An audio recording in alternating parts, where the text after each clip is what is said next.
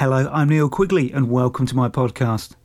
The Prime Minister seems surprised that all 27 countries in the EU are sticking together and will not deal with the United Kingdom individually. I mean, it's almost like they're all part of a union or something. Well, I for one am relieved to hear the Prime Minister will be bloody difficult in meetings with the EU. I have often found being a pain in the arse never fails to work well for people during difficult negotiations.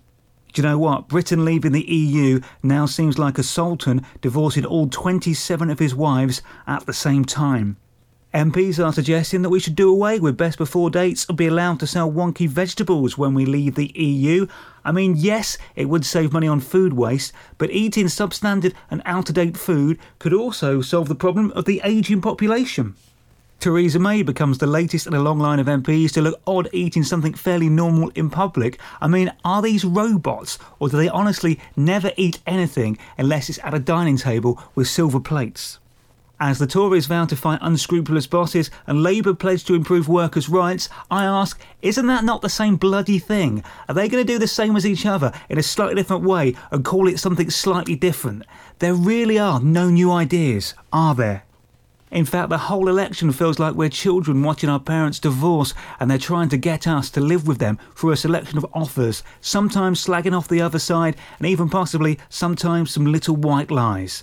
I'm going to vote for whichever one will let me have a pony.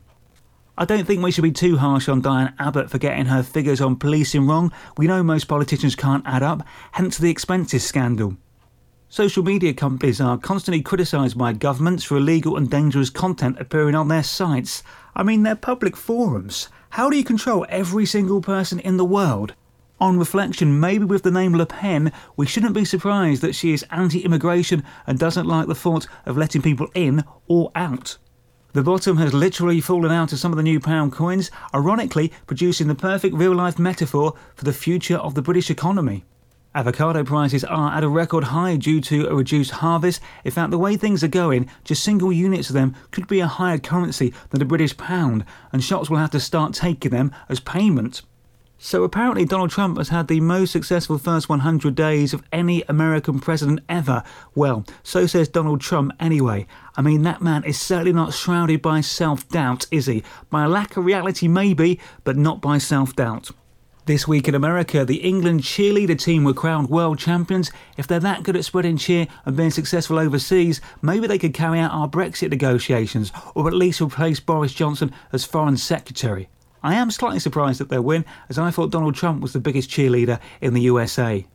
Prince Philip has announced he is retiring from royal engagements after the summer, which begs the question, who is now going to say inappropriate things to overseas visitors? Well, as long as Boris Johnson remains Foreign Secretary after the election, I think we should be fine. As Facebook reaches 2 billion users worldwide, Tom from MySpace sits in his pants and cries into his pot noodle while swearing at Zuckerberg. As TV's loose women pose in their swimwear for a photograph, it appears some of them are a bit looser than the others. Which is perfectly fine, by the way. Weirdly, Katie Price actually had to wear more clothes than normal for that photo shoot. Peter Kay has called time on his show Car Share after just 2 series. He doesn't think that there is any more mileage left in it. Adele earned £40 million last year and still spent a weekend camping in Somerset. Unfortunately, she's now lost £10 million of it after someone started a swear box when she was on tour. Eminem has taken a New Zealand political party to court for using one of his songs as their campaign anthem. I'm still wondering who actually thought Lose Yourself would give out the right positive message. A leather jacket Patrick Swayze wore in Dirty Dancing was sold at auction for nearly £50,000, but that pot he and Demi Moore made in Ghost went for about a tenner. Let's face it, it was badly made. An ex-manager has claimed Johnny Depp is fed his lines for an earpiece. If that is true, he's the greatest actor of all time. If he could hear it and then deliver it in a scene with no prior knowledge or warning, that would make him a machine and a legend. Scientists believe that smelling rosemary will help improve your memory. Last time I can remember smelling that was at my nan's house 20 years ago, which suggests my memory is already good. New research out this week suggests we are drinking much less alcohol in Britain as a nation. Or are we just getting better at lying to our doctors about how much we actually drink? In New Zealand, the Maoris are upset with a photo of a nude model on top of a sacred mountain Correct me if I'm wrong, but they're not a group of people who are known for wearing a lot of clothes themselves, are they? That's it for this week. Thanks very much for listening. Have a fantastic 7 days. Speak to you next week.